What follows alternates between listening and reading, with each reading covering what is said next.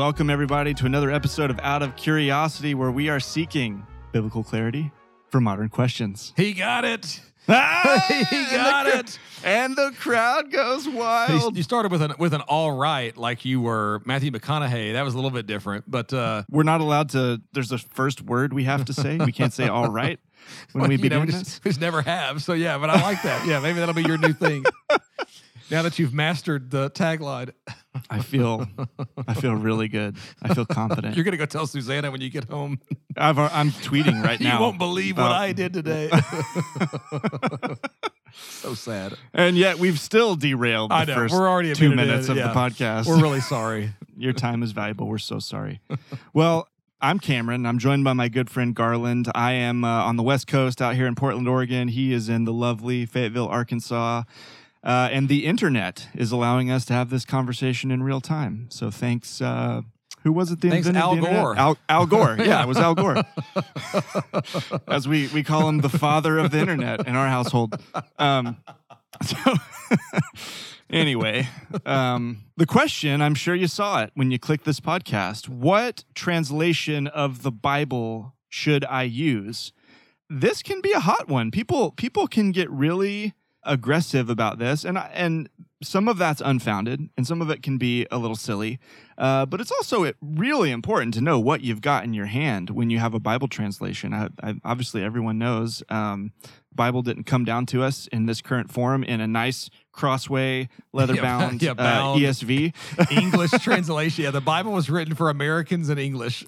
That's right. These are ancient texts, some of which, I mean, they just have complicated histories. But by the time we've got the canonical forms, they're in Hebrew and they are in Greek, the Old and New Testaments. And now most of us interact with the Bible in English. And so understanding what is in your hand when you have an English Bible is really important. But why this conversation, Garland? You were the one that was kind of motivated to do this. What put this on your radar right now? Well, first of all, I mean, I get asked it a lot, and so, in the South and the Bible Belt, that is kind of a modern question. Which translation should I use? Obviously, if you're a skeptic or you kind of have paid attention to this podcast because you appreciate thinking through more, questions that outsiders might ask. This might be not up your alley, and that's okay. When it comes to some of these issues, the stakes can get rather high. I think sometimes people's insistence on this topic can get a little bit silly. I had a person one time, this was years ago, I was waiting to get I used to have a motorcycle, and I was waiting for it to get repaired at this place, and I didn't have a way to get out of there. And I ran into a guy, and he had a particular revivalist's shirt on. And we got to talking. I couldn't go anywhere. And so, and he ended up talking to me for about 2 hours, and I was kind of ready to be done with the conversation after about 58 seconds. And very early in that conversation, he told me he kind of found out that I worked at a church, and that kind of got him revved up. And he started telling me that I wasn't fully saved, and here's why I wasn't saved, and here's the things I needed to do to get saved. And then in the course of this 2-hour blasting of why I wasn't saved, at one point he gave me a percentage. He said I was 30% saved. And I was like, man, not 32? Like, I would really prefer to be, you got a nice round number on that answer. So the guy, it was not a pleasant experience, but one of the things he told me was, he said, what translation of the Bible you use? And I said, I have a NIV, and I sometimes read NASB. And he said, wrong, not saved. He goes, everything he responded to, he would say, like, it knocked me down several percentages. So like, okay, I'm down now. And he said, you have to get the King James 1611. That was what he kept saying. You have to have I've heard that translated, the original. And he said he just got one. They're really expensive, and any other translation of the Bible is inaccurate. And so you may have come across somebody like that. Maybe you came out of a church tradition. Maybe you've deconstructed from a church tradition, and language like that was used a lot. You must use the King James, or you must use the blank translation. I think where it really can really become troubling is people say words like this all the time, language like this all the time. Well, we use the literal interpretation of Scripture. We translate that literally, not like those people do, or that translation does. And so, when we talk about interpreting Scripture and what does the Scripture teach, sometimes the stakes can get really, really high. what does this passage mean? What does it say? Oftentimes, one of the issues is going to be translation. And so, while at first it may seem like kind of an intramural discussion between maybe even Bible Belt Christians who have the luxury of lots of translations, it is a really important question. How does translation work? And so, without diving into lots of the weeds on translation, which we might get into a little bit, my first answer is really simple. Okay, which translation should I use? If you're a Jesus follower out there, okay, let me give you just a simple, overly pragmatic answer. Whichever one you use, okay, like whichever one you use and whichever one you understand. I like that. When like we're going to talk about translation theory in a minute, but there's a Bible that might be understandable and appropriate to give my 9-year-old daughter that I might not sit down and study, or you and I may not use as we work through maybe a real tough issue on this podcast. And that's okay. I think the first simple answer is just whichever one you'll use. And so I think when we talk about English translations, at least, we have the luxury, we have to just acknowledge it, that we actually have many translations of the Bible into English. And there are many people groups in the world that do not have that luxury if they have the Bible translated into their language at all. And so the first thing is just appreciate that. And man, just read the Bible. Even if you're skeptical, just read the Bible and dive in and see what it says. The second thing, by way of just getting our arms around this question, is something like this. When you do translation, and in a minute we'll talk about many of us had to learn Spanish, especially down here in the South, if you kind of learned it in school. When you do translation, like right off the bat, when you try to learn another language, I think we recognize that it's a lot harder than we think. It's not quite as easy as we think, and that gets even more difficult when we talk about ancient languages that no one has spoken for literally hundreds of years. These are languages that were birthed out of a very different culture than the modern Western one. They use different grammar. They have different alphabets, especially the case with Hebrew, different grammatical conventions, different social and cultural issues, different ideas, different worldviews, different everything. Even to say, like, obviously Hebrew and Greek are languages that are spoken today, but that ancient Hebrew is incredibly different from modern Hebrew that's spoken around the world. And Koine Greek, the Greek of the New Testament, is very, very different. I mean, just a very specialized vocabulary, and even the way the grammar works. And so, even that is very different. To make matters even more difficult, the Bible, there are many parts of the Bible that have very technical words and language that isn't necessarily used in common everyday speak. Words about sacrifices and priests and temples and legal code. So when you read, say, some parts of your Old Testament, say Leviticus or Deuteronomy or Exodus, part of what you're reading is ancient Hebrew, Eastern law code that centers on sacrifices. And we just, I think, oftentimes, as you said, fail to appreciate that and almost we know it's not true, but we can almost get fooled into thinking that the Bible dropped out of the sky in English, bound, ready for us to take notes in. That's we need to get over that and recognize that anytime we talk about translation, it requires work. And here's to prove the point. Let me ask you to literally translate. Okay, I'll put you on the spot from your Spanish days, all right? Literally translate simple Spanish phrase, ¿Cómo te llamas? Like, what does it mean? Just first blush, what does that mean? Oh, what's your name? Yeah. But what is it literally translated from? Can you remember your Spanish work here? Como is what? Or how?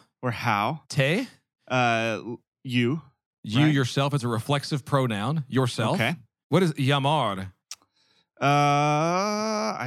Your Spanish I don't remember totally floated. It's totally gone. It's totally gone. So llamar means to call, and the AS ending, so llamo would be I call, llamas would be you call.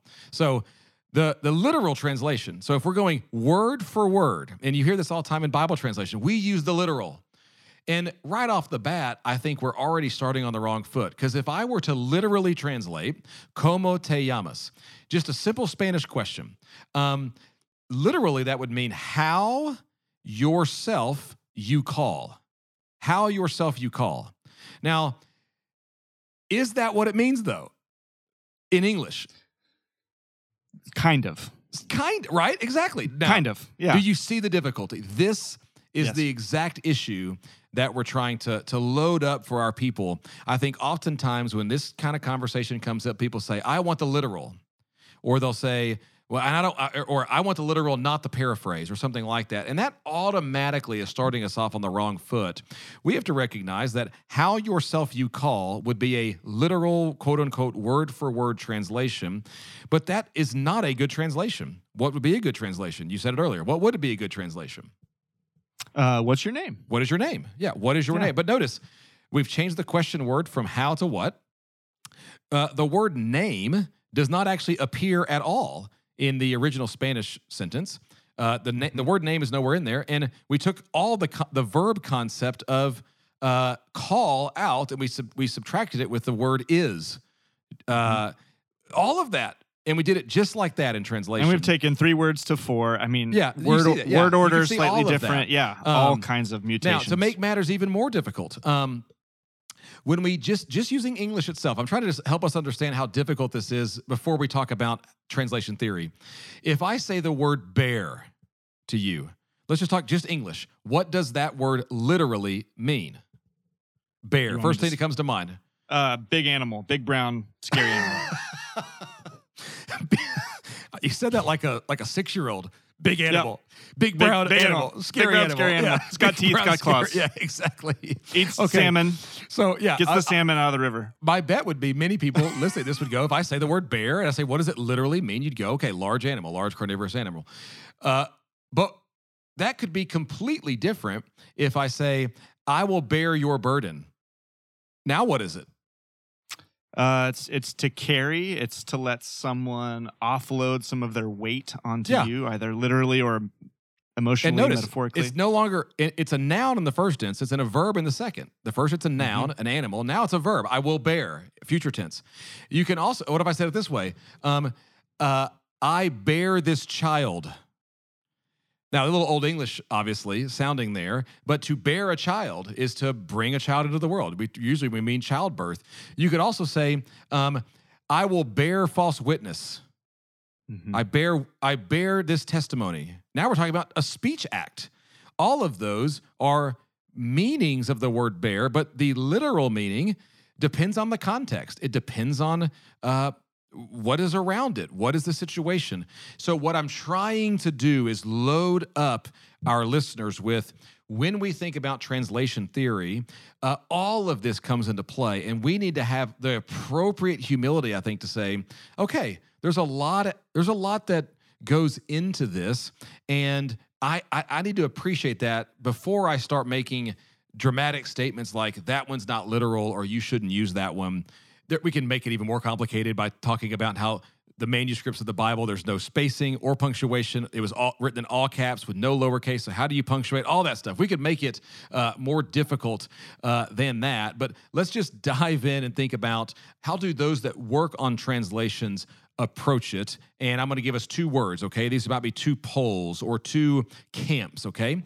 And these are we might say, roughly represent all translations, and then we're going to give one kind of outlier. One is called the formal equivalence, and the other is called the dynamic equivalence approach to translation. Before diving in, just anything by way of setup before looking at these 2 approaches that you think would be helpful as you've maybe answered this question in your church. No, I think we're well on our way. I mean, I think starting with pick one, get one that you'll read, and we're about to dive into the differences in the translations and their philosophies. But even different people might find different translations along those spectrums a little bit easier, that they're just a little bit more grabbable, a little bit more resonant as they're into it. And so I think starting there is wonderful. And then I think what you're about to do in laying out these different philosophies is going to help us understand, like, you know, there are different jobs when we're reading our Bibles. Sometimes we want to sit down and read for long passages. Sometimes we want to get into deep, complex study. And I think we can kind of view these different ones as pulling different tools out of the shed. And so I'm ready for you to give us the lay of what those tools are. Let's stick with our Spanish example then. This is the easiest way to make sense of it. Formal equivalence seeks to be as word for word as possible with the original language and yet still make good sense in English, okay? That's formal equivalence. And so a good example would be if I have the same Greek word used again and again and again, say it's the word pistis or for faith or something like that, or agape for love, we're going to translate in a formal equivalence. We're going to try to use the same word in translation over and over and over again so you can see the repetition. We're going to try to break clauses down as near to the clausal layout in Greek as we can and still make sense of it, okay, in English. So they're seeking for a more word-for-word breakdown than the opposite. So a dynamic equivalence, and I said we use our Spanish example, so let's use that. A formal equivalence would be something like, what do you call yourself? Notice, we're using the verb, you call. We had to switch how to what. We just can't make good sense of English by saying, how do you call yourself? And remember, our literal word for word is how yourself you call. So what do you call yourself would be a very formal equivalence approach to translating como te llamas.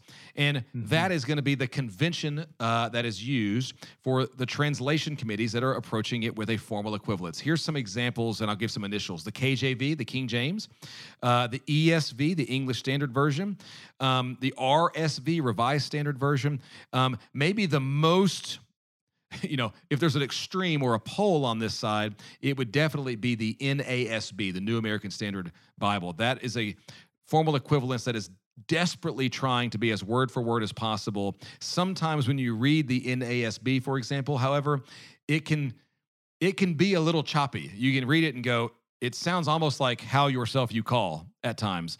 And that's a result of their constraints in using formal equivalence. That's the goal of the translation committee. And this is really nerdy, but so I'm looking at the NASB right now. I have it on my desk. And one cool thing that they do is for words that they've had to insert when there's not an associated word in the original language, in the English, they will italicize it. So that if you're reading a sentence and they've inserted a word or a phrase to make it flow better in English, you can see where they've inserted that. And so different translations will use little tricks and tools like that. And so this is really nerdy. This is probably the nerdiest thing we've ever asked anyone to do on this podcast. But if there's a Bible translation that you're really using, it might be worth flipping to those early pages in the front and reading a little bit about their translation philosophy. And they sometimes say things like that, like, hey, here's why we've italicized these words. Here's why we put these things in footnotes or whatever.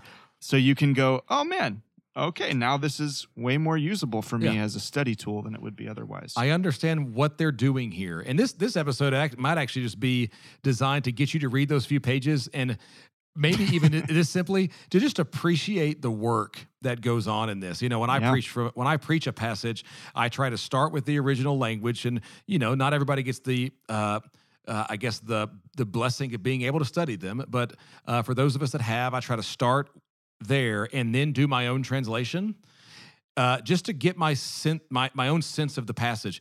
And it is always very challenging. Like, it is not easy. Now, a dynamic equivalent approach would be not the opposite. Notice, these are not opposites. These are just different approaches. The dynamic equivalence would be taking como te llamas and translating it, what is your name? They're going to be very okay with making the best English sentence in English to make sense of the concept or the idea that we see in the original language. Obviously, they're going to have some places where they're doing some interpretation on that or trying to make sense of a passage, and they'll usually footnote that for you or give that away. Your initials for this side are going to be the NIV, the New International Version. It gets revised about every 10 to 15 years. There's another one coming out, I believe, at the end of this decade, in the early part of 2030s. The NLT, the New Living Translation, and then one that's near and dear to me just because of what they do is the NET, the Net Bible, the New English Translation. And here's why this one's really helpful. It's actually published for free online. So you just Google it, Net Bible. And what the Net Bible does is they actually include in every verse their translation notes.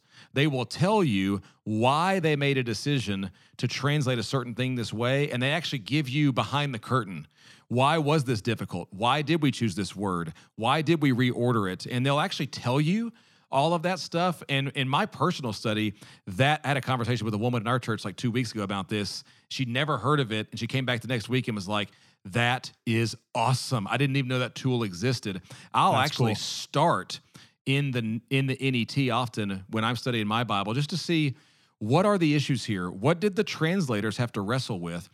So the formal equivalents, how yourself you call, or what do you call yourself? That's fine English, but a dynamic's going to go, yeah, but we wouldn't say it that way. We would say, what's your name?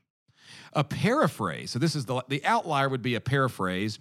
The best example of this is obviously the Message for those of you that are, in Christian circles. That is somebody taking, we might say, the general gist of a passage and paraphrasing that into very colloquial English.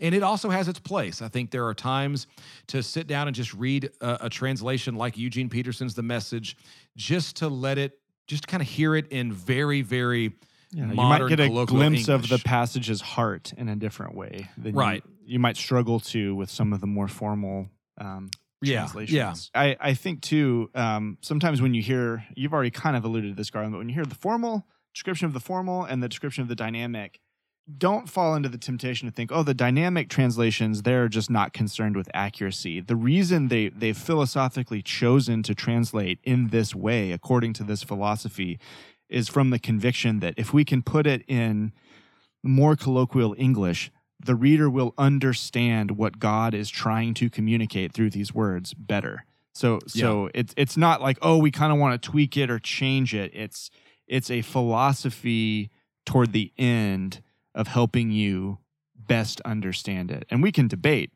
which one is genuinely better. Probably 100 different people might have 100 slightly different views on that.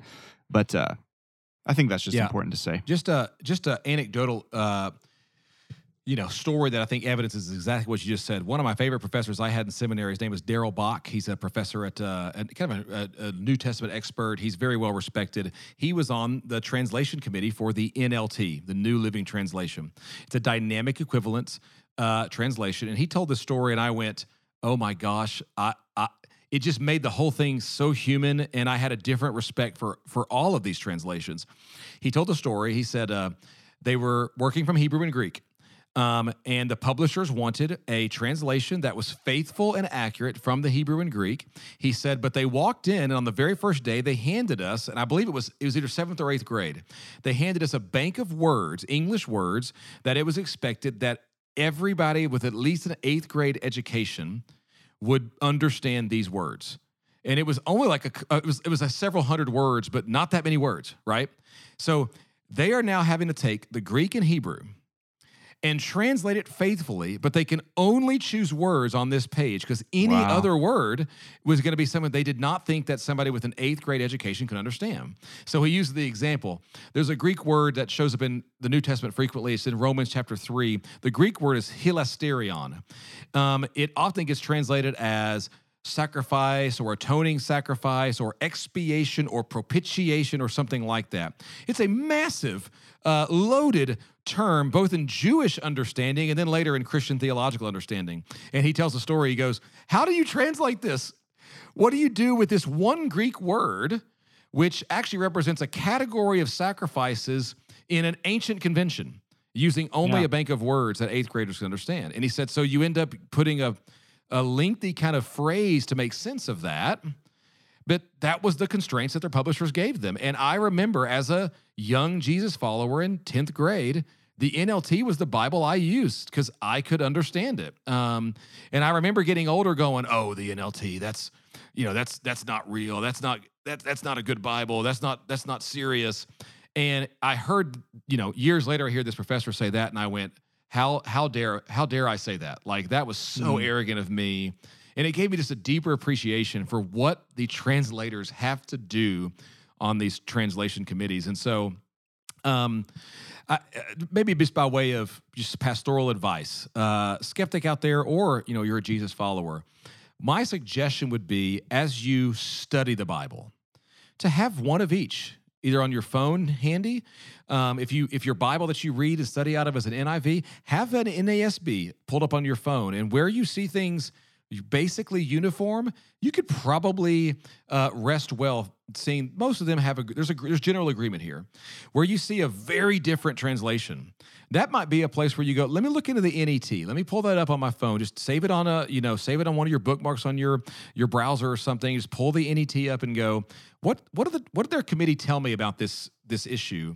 That's a great place to start. Now, I'll be remiss if I don't also say, I think that we do a disservice to Christians when we train you to only read the Bible with a pen out, looking for, the number of therefores or something. It's called inductive Bible study. Sometimes you just need to take the Bible and read it.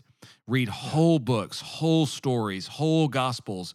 And man, sometimes the NLT or the NIV, one of those dynamic equivalents approaches, can be so good to just sit down with a cup of coffee and read an entire gospel in 45 minutes, or the book of Romans or something like that. And so we all need, I think, a well-rounded approach to this. And this was just a primer to get you thinking about that and just to get us to be humble when we talk about them. I think that's the goal of this episode.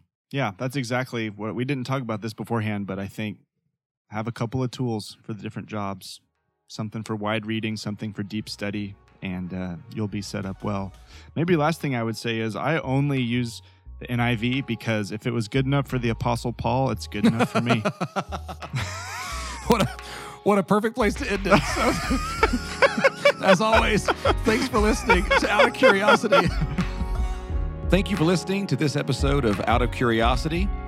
If you found it helpful, please consider leaving us a review and sharing it with a friend. To suggest a topic, reach out to us on Instagram at OOCuriosity. We'll see you next time.